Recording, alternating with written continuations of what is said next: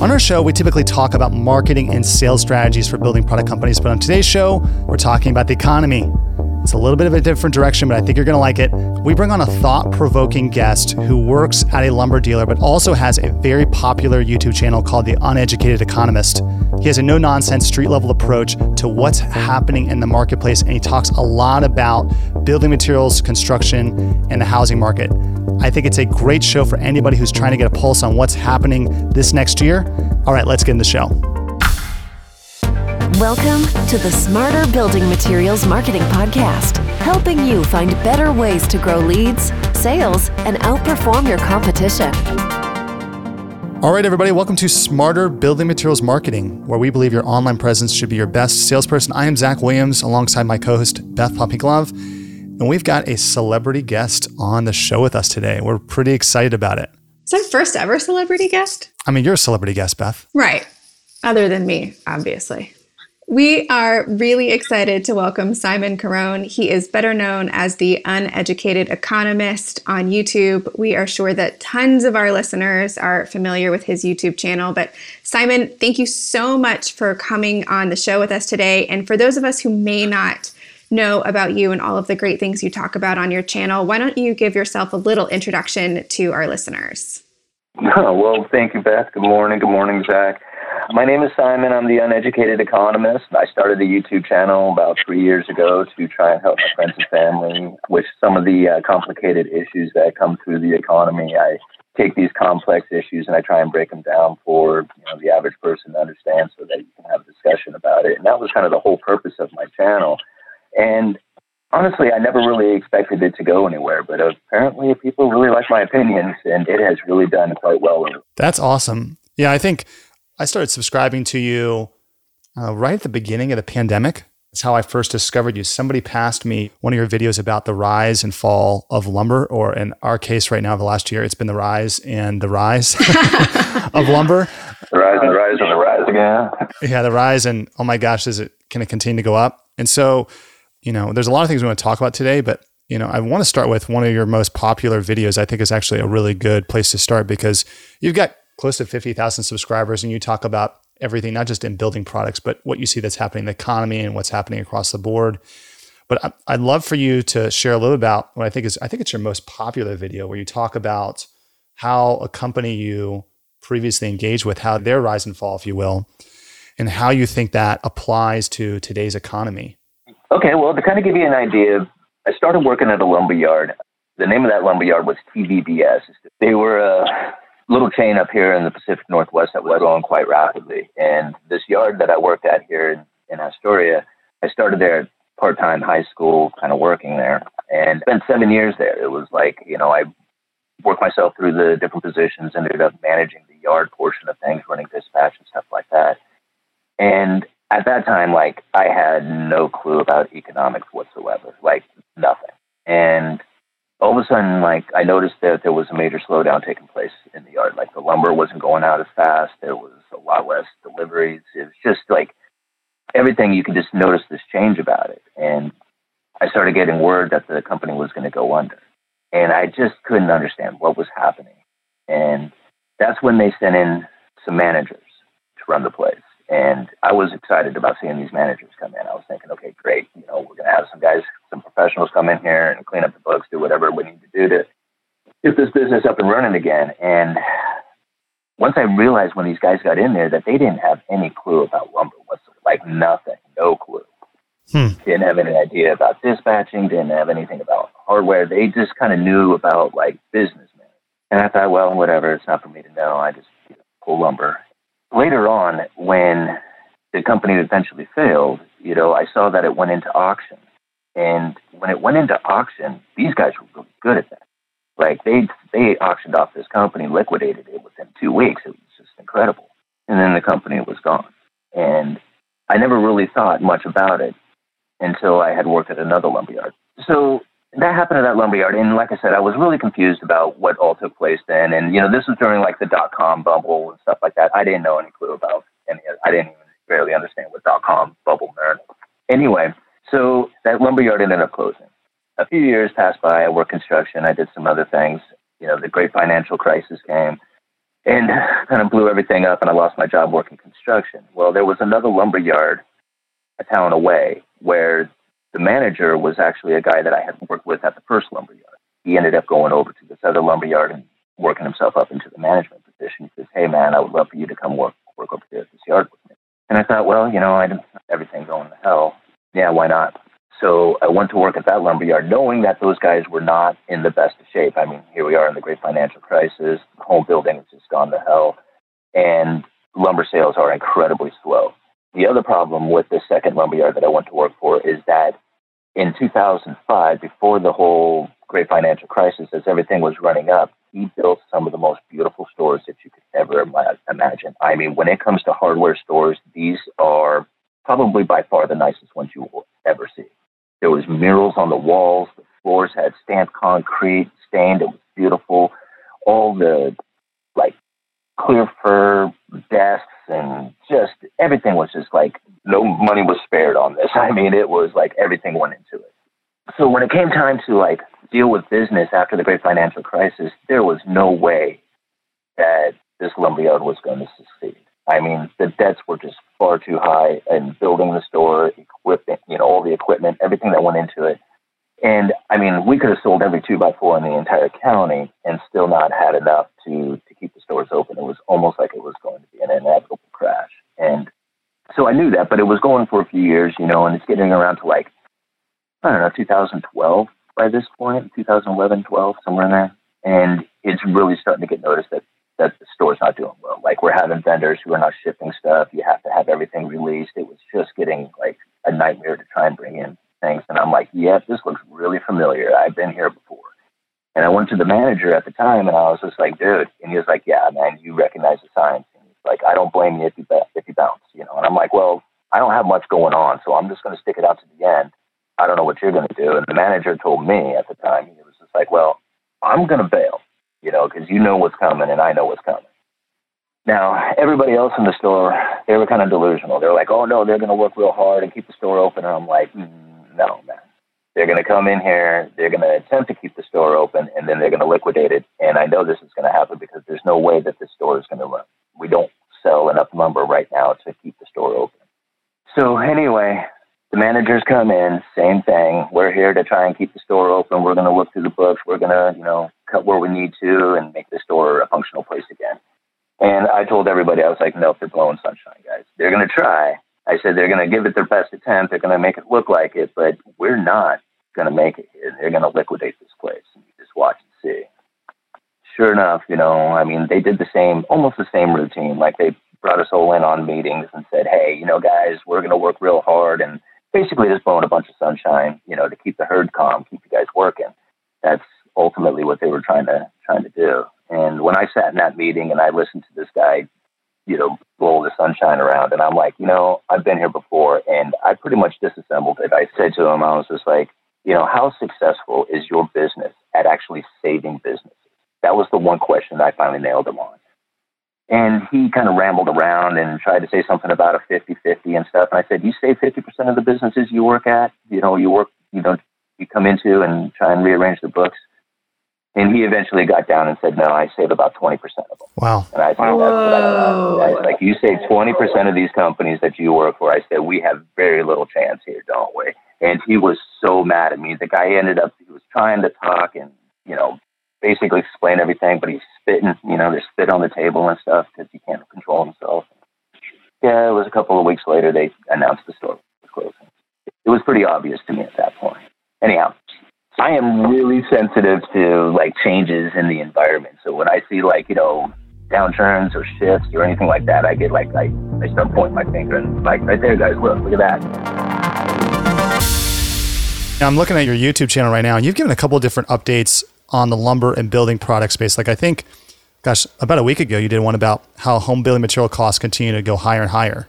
And so I'm being really curious to get your perspective, especially since you've worked at a lumber yard and you're kind of in our space. What do you see the next 12 months look like? Or what do the next 3 months look like? On a side note, people are trying to project what's going to happen 12 months from now. I don't think anybody really knows projecting further out than 90 days at this point. Yeah, even 90 days is really difficult.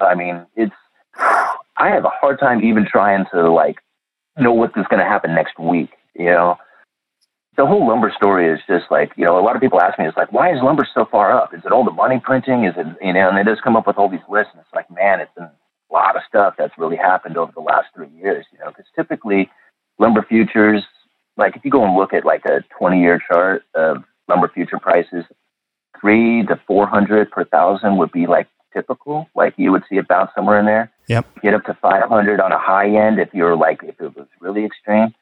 But starting in 2017, in like, I think it was like November 2017, the prices started ticking up and they weren't backing off. And I was just like, gosh, guys, what the heck is going on here? You know, I mean, look at this. The lumber futures are hitting 4, 5, getting up to 6, you know, and I'm like, 6, what is it going to go? You know, it went all the way up to 650 and everybody was just blown away. They're like, oh my God, 650 per thousand. And that was like in what, 2018 or so. And then it started dropping all the way back down, and it like the volatility was just incredible. I mean, it went from 650 down to back down to the 300s. And then throughout 2019, it seemed like we were going to have like kind of this higher average, you know, 300, 400, 500 per thousand. And all of a sudden there towards the end of 2019, it really started to run up again, and it ran all the way up to 1,000 per thousand. And when it hit 1,000 per thousand, it knocked the socks off of everybody. I mean, they were like, there's no way that this is even possible. I mean, we're looking at a 2x4, 8-foot stud that would normally retail for, say, $2.50 to $3 a stick, now selling for over $8. I mean, it was just like everybody was shaking their head. They were in complete disbelief. And then the prices ticked back down and they crashed, right? You know, COVID hit and everybody's locking down, and the prices crashed all the way down to like $250 per thousand. And the market is just like, you know, tumbled. It's over. So here it is at $250 per thousand. Everybody's locked down. Nobody thinks that anybody's going to be working, and the prices start ticking up. And they're ticking up, and the inventory is depleting, and it's gone. Right? It's all like everything has just like completely disappeared. And I think I got my kind of timeline a little screwed up there. The lumber depletion really started just as the lockdown started taking place, and the prices increased shortly after that. So the 1,000 per thousand increase really happened after the lockdown. And really what occurred there is that all the mills, all the lumber yards, all the builders out there, they all kind of have the same thing going on. It's just like, oh man, nobody's going to be doing anything because we have no idea what's happening. And the mills started like basically curtailing development. Lumber yards started tightening up inventory. Everybody was just kind of going into this like, you know, extreme slowdown mode. Everybody gets a stimulus check. They're locked down at home. They're looking at their surroundings and they're like, you know what? Wouldn't it be nice to have a nice new deck to hang out on for the summer if we're going to be locked down? Or maybe put a fence up to block the neighbors out. Let's remodel this office because I'm going to be working from home from now on. And the demand for lumber and building supplies really started to increase. And it just like depleted everything. And there was nothing to be had. Pressure treated lumber was probably the hardest thing for me to try and get my hands on. So many people wanted to do these outdoor projects, and there was just nothing to be had. It was gone all summer long. You know, that was kind of like a quick rundown of like what happened there. Towards the end of summer, we noticed that the prices were starting to come down and the inventories were starting to build. And when it got to like September, October, I thought, cool, here we are. We're going to come down to normal prices again. The wintertime will, you know, get us back into the new normal, which I would assume would have been higher prices, but not like extremely higher. November came, and all of a sudden, the prices start ticking back up again. And now we're up at like 50 per thousand again. And it's just like, holy moly, we're right back up to where we were. I'm looking at half-inch CDX now. CDX and OSB, they're the most common sheathing plywoods out there for building a home. You know, from most of your listeners probably understand that, you know, the studs are like the skeleton and the sheathing's like the skin that goes on the outside of the building. Sheathing right now is selling for $40 a sheet. Now, this typically is like, you know, $18 a sheet. Mm-hmm. And I was talking to some of the suppliers out there, and I'm like, hey, I need 2x620s, and I need a couple of units of half-inch CDX. And they said, yeah, good luck, maybe next week. And I'm like, oh, no. I mean, you're telling me maybe next week? And they said, yeah. And I'm having a little trouble trying to understand this because, like, I know the mills had tightened up during the holiday season. That's kind of what they do. But the demand side of things seems to be increasing dramatically during a time when it would typically slow down. And that is very unusual. All indicators say that the housing market is going to continue to be very strong. You know, housing is one of the few places people can actually put their money or spend money on things that they want. And they're really rethinking the home office and how much space they need. I'm curious to get your take on what you think is going to happen with the housing market, considering all the money the Fed is spending and the fact that they are pointing to inflation coming. But I'm really curious to get your take about that and what's going to happen this next year. Yeah, this is a difficult one. Honestly, anytime I ever see things get to the extreme, I'm thinking, okay, you just got to wait for the time to turn. Like anytime anything hits a low, lumber hits $250 per thousand, that's a bottom. You know that it's probably not going to go much lower. And when I'm looking at housing, and I have a particular area that I would like to buy a house, and I'm not quite there yet, but I'm building up my down payments and stuff, and I'm keeping my eye on this one particular area. And the houses, like when I first started looking at this particular area, there's like maybe 25 houses for sale. Right now, I think there's like 7. Mm-hmm. They're gone. There's no house. The houses that do pop up for sale are like these junky old houses that are extremely priced. To me, that's an extreme situation. This is like, this is when you're shaking your head and saying this is unbelievable to me, then most likely you're probably in some sort of cycle or bubble where things are going to change, right? If it's at a bottom, it's going to go up. If it's at a top, it's going to come down. Now, as far as like what the Fed is doing, interest rates going into the future, if the Federal Reserve can maintain a low interest rate environment, which they say they're going to attempt to do, and is able to maintain that throughout the next couple of years, then yes, you're going to be able to continue to have this, exorbitant housing market on account that the interest rates are low. The moment that environment changes, the moment that those mortgage-backed securities that the Federal Reserve buys, which keeps the interest rates low, once that market changes, then you're going to have a completely new environment, and that people are going to have to figure out how it is that they are going to be able to buy a house without being able to acquire the loan at the level that it is. And this is where it's probably going to get very tricky because, in my opinion, the Federal Reserve is going to try and do something where they keep interest rates incredibly low, but then at the same time, not give everybody loans, because already you have this irrational exuberance kind of thing taking place where the prices of homes just continue to go, who knows how far. They just keep rocketing up, right? And if the moment that they try and alleviate that problem of this ever-increasing asset bubble, the whole thing comes undone. So they have to maintain a low interest rate, but then only provide loans to those who are the most creditworthy and continue to make those payments. Because if they just give it to everybody, then eventually you have a problem like we had back in the Great Financial Crisis. So it's really kind of confusing on what I feel that is going to happen here into the future, but that's what I'm assuming the Federal Reserve is going to try and do, is maintain this low interest rate environment, but then regulate the hell out of the banking system so that only the most qualified people can get the loan. And that's going to make it very difficult to try and, weave that path. Here's the thing. If they do not maintain the mortgage markets, then the monetary policy becomes ineffective for the Federal Reserve. So it's absolutely mandatory for them to keep the housing market stable. They have to do it. If they don't, then they lose control. So, I see houses like probably staying elevated for, the foreseeable future. I was going to say, the only thing I think that could throw a wrench in that is the amount of homes that are in forbearance right now. I don't know if you've been tracking that. That's the only thing I think if they stop allowing forbearance, I think there's something like right around 3 million homeowners are in forbearance.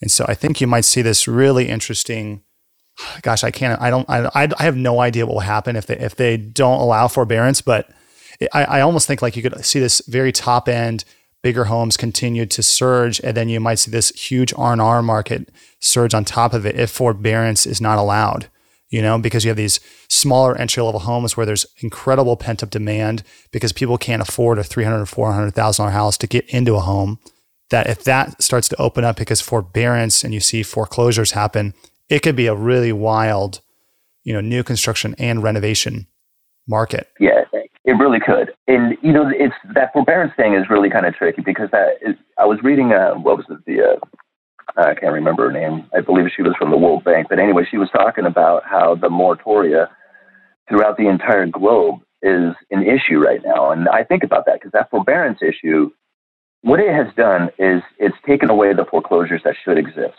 Okay. I mean, regardless of like the whole recession and COVID and everything else, there is just the natural occurrence of foreclosures that wouldn't take place inside of the mortgage market.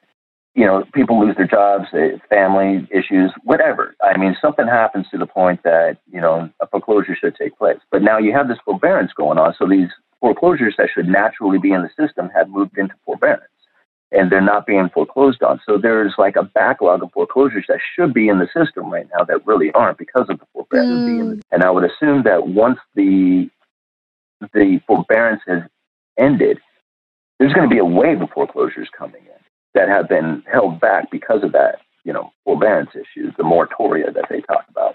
Yep. You know, that is probably where, like, and I don't get into a whole lot of politics. You know, I try not to, like, even listen to, you know, anything that's going on as far as what the possibilities of the future are going to come from different administrations. I just listen to the Fed and read money market stuff. Biden administration is talking about putting out a $2 trillion stimulus. Right? That, I'd assume, was probably going to have a lot more moratoria stuff in it, right? And I'm only assuming that the administration is probably going, and this is a completed assumption. I'm not trying to pick on anybody or anything like that. I'm just kind of going off of what I see as far as the momentum of things. And it looks to me like they are going to be continuing stimulus packages probably from now on. And there's going to be an issue, like they cannot turn off the forbearance or stuff. I mean, if they just had ended it, like, okay, hey, expiration dates come, everybody who was in the situation, you're going to have hell to pay. I mean, this is going to be a flood of people and all kinds of damage from it. There's no way that they're going to do it like that. They're going to either attempt to ease out of it, or it's going to be a new normal of continuous. And that's what I'm kind of seeing is going to be the new normal of continuous stimulus packages and some kind of, like, you know, maybe rent subsidies or something coming that will never allow that housing market to diminish. And that's kind of what I see their attempt at. Now, whether that happens or not, that's a whole other story. But that's kind of what I see as like the overall attempt. So let's just speculate for a minute. Let's say you're right about that. And, you know, let's say whatever administrations are to continue to come, they maintain some level of stimulus or forbearance or, you know, rent relief, mortgage relief, something like that. What would you say that would mean for the building materials industry? Well, I would only assume that it's probably going to be very well for it. I mean, if you can keep house prices elevated and the replacement cost of a house is, you know, a profitable business, then, you know, I would only assume that everything would stay elevated, all the lumber prices.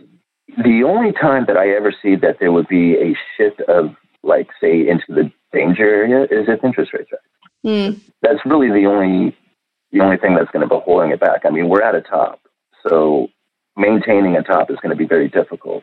Right. The only way to do it is to keep the interest rates low, and that's basically where they're at.